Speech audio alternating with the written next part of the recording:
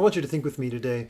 If you could know what's going to happen in your future, how would that change your present?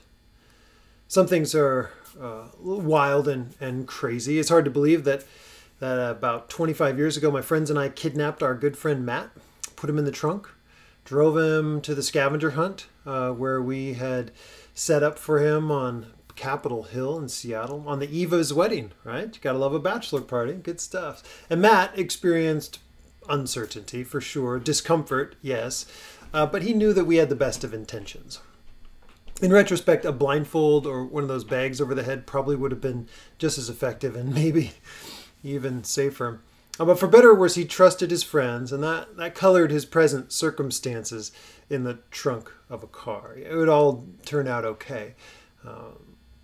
But, we go through uncertainty all the time. But if you could know your future, I ask this again, if you could know what's going to happen in the future, how would that change your present? If you knew the trouble that you were going through would end up in safety and security, or if you knew that the safety and security you were experiencing would turn to trouble, how would that change your present actions? I'm sure you have a mixture of all of that this very day. Uncertainty can be terrifying and paralyzing, even if things are going well, right? But certainty can be stabilizing even when things are going poorly, because, well, we know what we're in for now, right? And the world is full of terrifying uncertainty. We've heard or seen reports of street-to-street fighting in Iraq, with the terrorism, or being left on the runway. Sorry, this might scandalize. It's difficult. Being left on the runway when the last plane leaves Afghanistan. I've been looking into Nigeria, just the news, and the Fulani and Hausa tribes have been kidnapping and murdering each other, even as we speak, in northern Nigeria. The overlooked Fulani cattle herding people are trying to get the attention of the government, and they oppose the Hausa tribe, but they used to get along with just fine. And now their warlords are kidnapping schools full of girls in the style of Boko Haram and playing the bandit, and they're back and forth causing terror through a region, displacing 1 million people. And that's happening right now. People living in constant fear and uncertainty.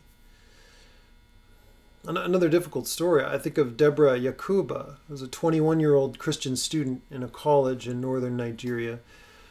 Back in May of this year, she was attacked by a Muslim mob who killed her because of a group chat in her college class where she mentioned that Jesus was the reason she got such a good grade.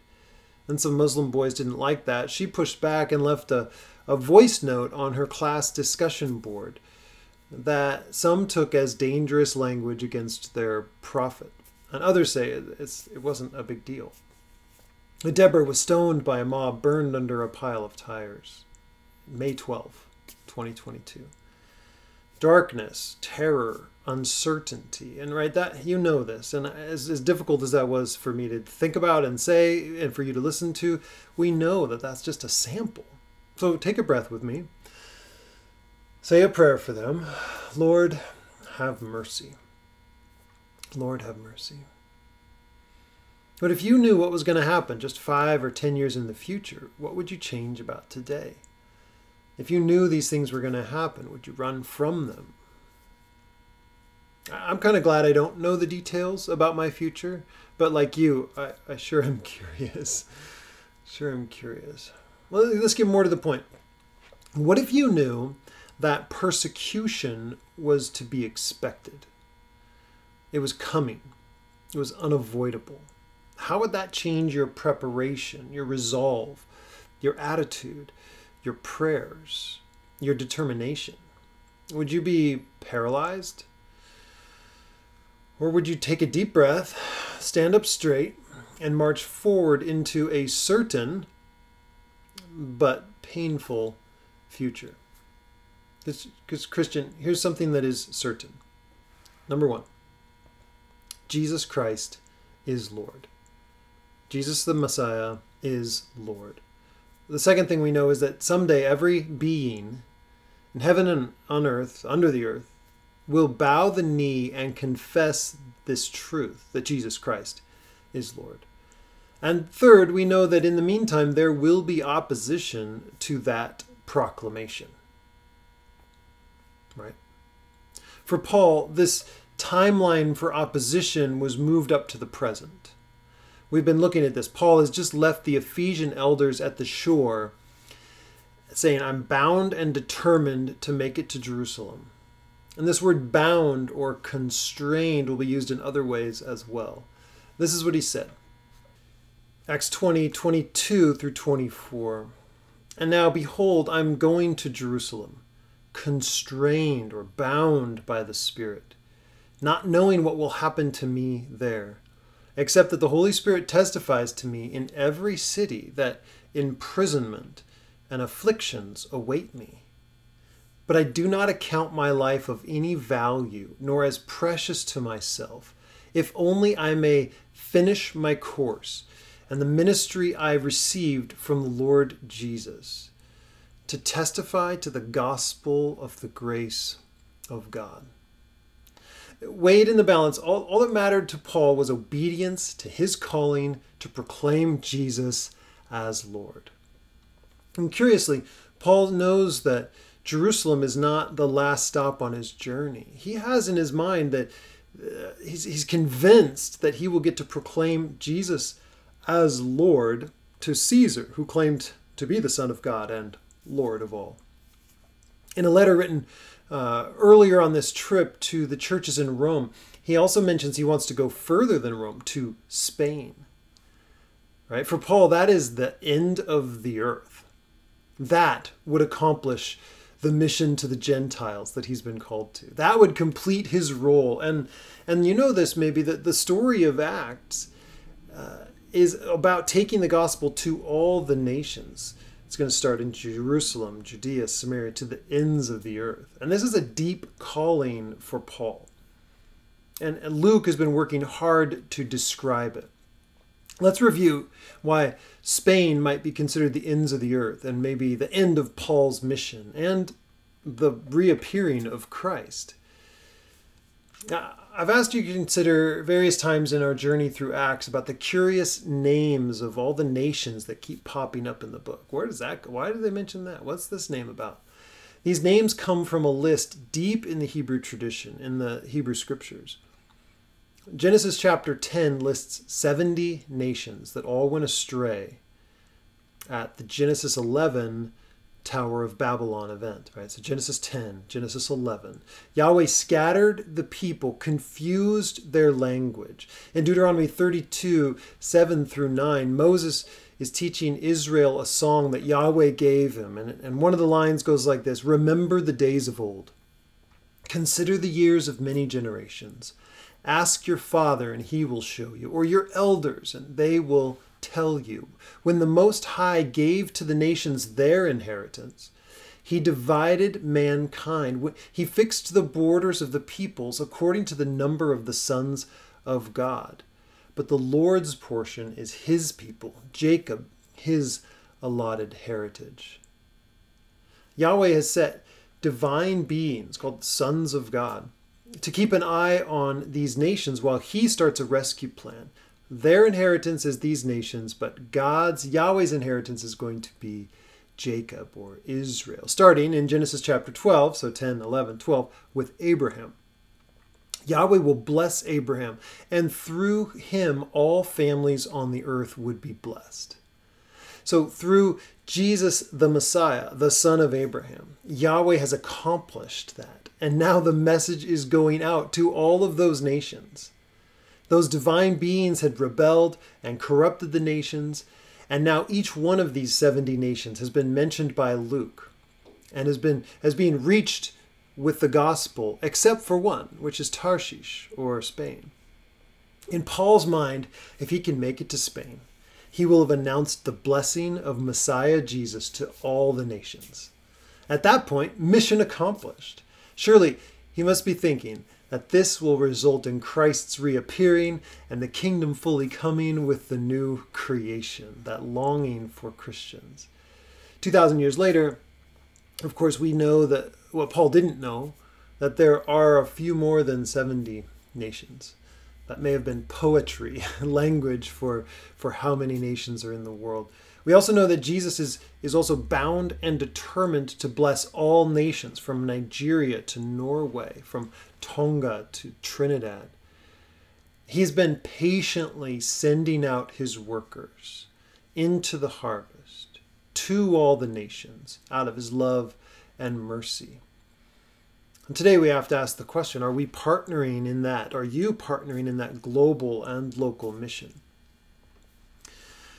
The Apostle Paul understands that he will suffer. Jesus explained this to him early on when he met him. You will suffer. He knows he's going to suffer to bring this message to the nations. And Paul will not be deterred, even by his brothers and sisters who beg him to avoid persecution. We'll see this. They may break his heart, but not his resolve. Let's read the first part of our passage for today. Acts chapter 21, verse 1 through 9. And when we had parted from them and set sail, we came by a straight course to Kos, and the next day to Rhodes, and from there to Patara. And having found a ship crossing to Phoenicia, we went aboard and set sail. When we had come in sight of Cyprus, leaving it on the left, we sailed to Syria and landed at Tyre, for the ship was to unload its cargo. And having sought out the disciples, we stayed there for 7 days. Okay, he's been in a hurry to get out of Ephesus and to get moving on, but this over water voyage, not just hopping the shore, has left him apparently some time to hang out with the church for 7 days, a church he hadn't known, in Tyre. And through the Spirit, the church, were telling Paul not to go on to Jerusalem. When our days there were ended, we departed and went on our journey, and they, with all the wives and children, accompanied us until we were outside the city. And kneeling down on the beach, we prayed and said farewell to one another. Then we went on board the ship, and they returned home. Now, what a scene. The Spirit is telling us that you're going to receive suffering. Don't go, don't go. When we had finished the voyage from Tyre, we arrived at Ptolemais, and we greeted the brothers and stayed with them for 1 day. And on the next day we departed and came to Caesarea, and we entered the house of Philip the evangelist, who was one of the 7. And we stayed with him. He had 4 unmarried daughters who prophesied. Let's just pause there. It seems that the Spirit has been telling the disciples, especially the prophets, that Paul is going to suffer. There will be trouble in Jerusalem. So does this mean Paul, knowing that future, hearing from the Spirit, hearing from the community, is that Paul should avoid going? That's a big question. It's possible that you, like me, have had experiences with other Christians who, let's say, quote unquote, have a word for you from God. Sometimes this is a comforting word. And other times, like in this case, a very discomforting one. I don't think I need to hear that future, right? A friend of mine was told not to worry because his dad would make it out of the coma and would surely live on. I remember talking to him during this. I'll say he did not take great comfort in this word. And after his father died, it was even more simple to discern that this was not what we'd call an accurate prophecy. So should we speak? Should we listen to the words of prophets? Well, God does give us instruction how to do that. These are difficult to discern by ourselves. But these kinds of prophecy of the New Testament seem to be subject to the discernment of the group, filtered through the established Word of God in the Bible. So it is still a fair question to pose to the church. Hey, church, I'm experiencing this. Family, I've been praying, and God seems to be calling me to do this or to do that. Does that seem reasonable to you? Well, let's pray about that and see what the Spirit says to us. I think there's still a good role for having a word, but it needs to be filtered in community with interpretation, as it were. And before we plunge into the next section, can we just notice that Philip's daughters are prophets? I think it's really cool. The prophet Joel has been predicting, and then Peter picks this up in Acts chapter 2, that God would pour out his Spirit on his sons and daughters. It's a highly important role in the early church. Paul himself mentions that prophets are second only to apostles in God's gift to the church for establishing it and getting it moving. In the gospel and in Acts, we see Luke highlight many different female prophets, from Anna in the Gospel of Luke and Mary to here with Philip's daughters and others. It's a good reminder for those of us that wonder what God thinks about women using their gifts in the context of the church. Because Paul even gave instruction for women when they prophesy in church, because it was assumed that if you're gifted, this is your role, but just this is how to do it. So that should challenge us a little bit. And we can add to the story the mention of Junia, who along with her husband Andronicus had the role of apostles as well in Rome. This has been discussed and debated, of course, but I think the consensus is that no, they weren't among the 12 apostles. Those were in Jerusalem. And neither was Paul, right? But he says in Romans 16:7, Andronicus and Junia were in the Messiah even before he was. They were witnesses to the resurrection, faithful in their proclamation of Jesus in the churches. Here's another familiar prophet from the book of Acts, Agabus, right? Acts 21:10 through 14. While we were staying for many days, a prophet named Agabus came down from Judea. And coming to us, he took Paul's belt, or like a sash, and bound his own feet and hands with it, and said, "Thus says the Holy Spirit, this is how the Jews at Jerusalem will bind the man who owns this belt, and deliver him into the hands of the Gentiles." And when we heard this, we and the people that urged him there, we urged him not to go up to Jerusalem. Then Paul answered, "What are you doing? Weeping and breaking my heart. For I'm ready not only to be imprisoned, but even to die in Jerusalem for the name of the Lord Jesus." And since he would not be persuaded, we ceased and said, "Let the will of the Lord be done." That's a beautiful statement. The journey to Jerusalem is being portrayed in these ominous tones, matching the Jesus journey as well. You remember he set his face toward Jerusalem, Jesus did. And they said, "Don't go." And he said, "I must go." Ben Witherington says, the parallels with Jesus' final journey to Jerusalem are notable and considerable. He says, one, the final journey in each case involves or is precipitated by a Jewish plot. Number two, there's a handing over to or a falling into the hands of the Gentiles in Jerusalem. Number three, a triple prediction of the coming suffering. Paul's been hearing it in Ephesus, and he's been hearing it in Tyre, and he's been hearing it in Caesarea. There's a triple prediction of the coming of suffering. And number four, there's an end of resignation. Like, wow, okay, God's will must be done in both cases. Right? And I would add a fifth comparison. Both Jesus and Paul were bringing a gift to Jerusalem at great cost. Remember, Paul had with him a sampling of the first fruits from the Gentile church, the brothers, as well as a harvest of finances to bring to the poor saints in Jerusalem. And Agabus, like a few of the prophets in the Old Testament, acts out this prophecy. There's a rich tradition of this happening in the scriptures.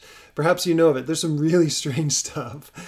Here are some of the prophetic sign acts that stand out to me.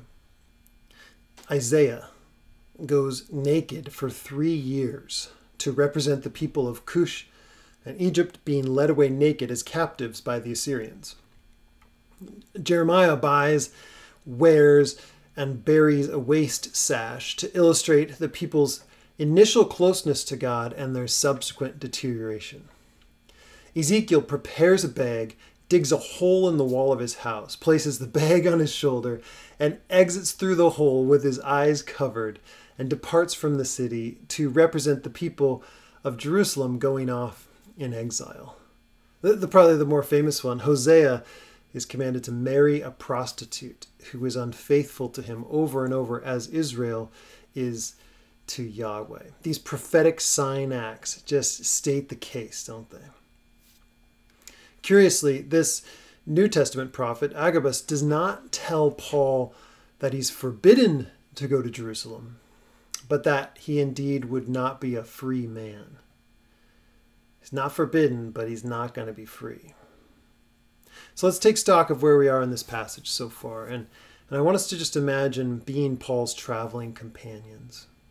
We have a triple warning about the suffering up ahead. We have a pleading church breaking his heart, but not his resolve.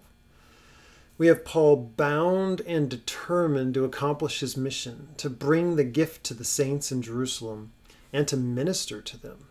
He wants to unite the church, Jew and Gentile. And Dean Pinter explains that there's something else going on beneath the surface of the text. I want to read this to you. He says, the Holy Spirit spoke to fellow believers about Paul's future circumstances, and the response on their part was deep concern.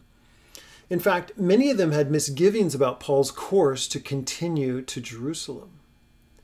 And while we might interpret these misgivings and Paul's decision to be at cross purposes, there's something else that the knowledge given by the Spirit afforded them.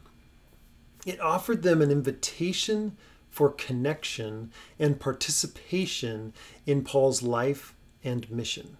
It offered them an invitation for connection and participation in Paul's life and mission. These communities from Philippi to Jerusalem knew what was going to happen to Paul. For many of them, this may have been the last physical contact they would have with Paul.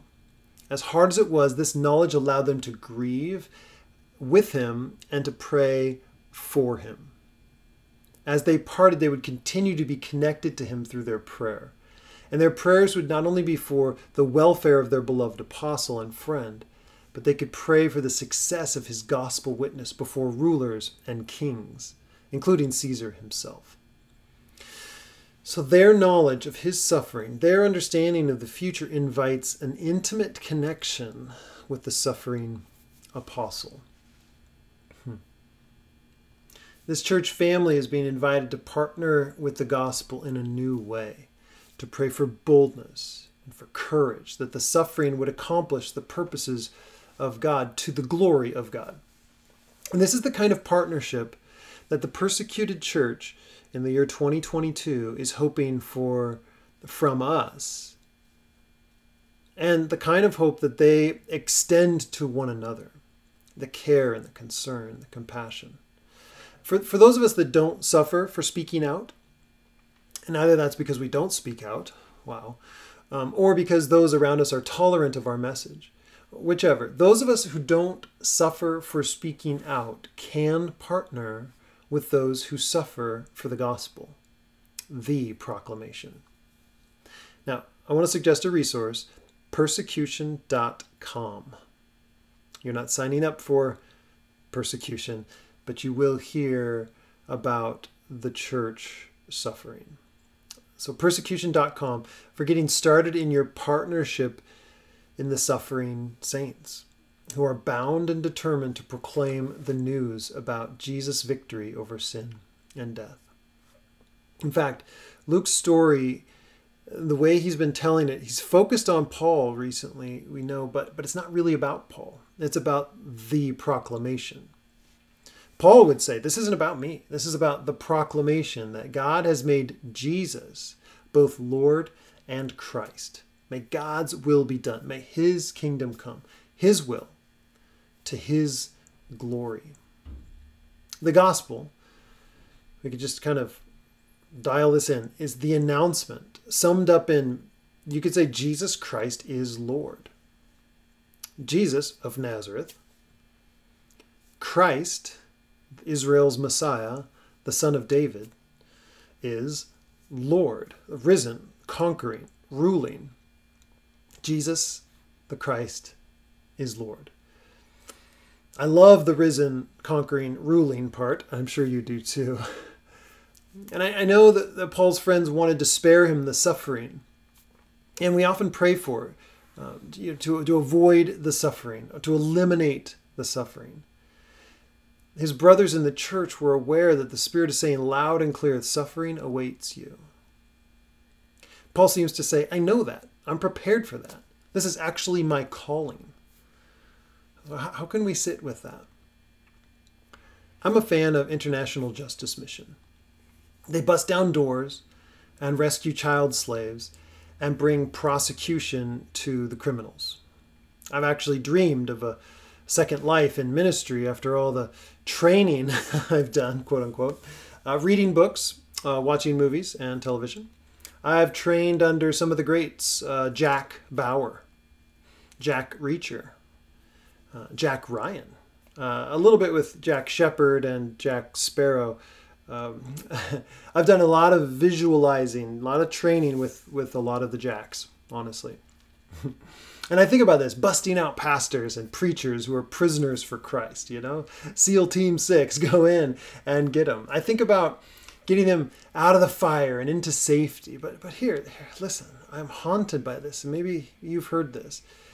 The response from the persecuted church, they seem to say, oh, it's okay to suffer for Jesus. I find great intimacy and fellowship and sharing in his sufferings.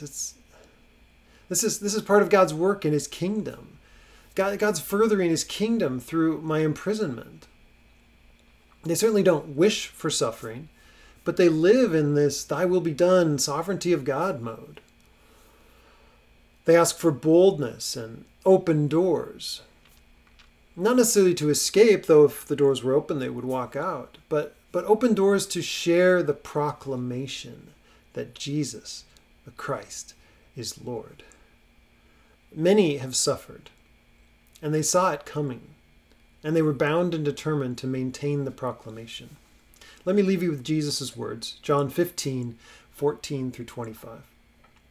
You are my friends if you do what I command you. No longer do I call you servants, because the servant doesn't know what his master is doing, but I've called you friends. For all that I have heard from my Father I have made known to you.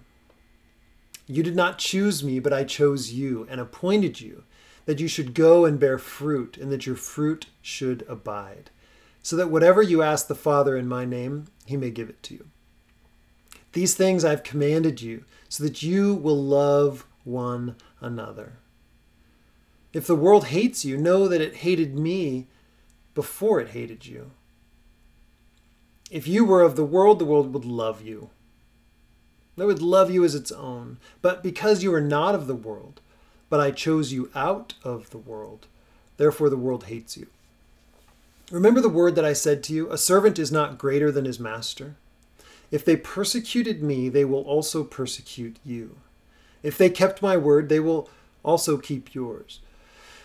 But all these things they will do to you on account of my name, because they do not know him who sent me.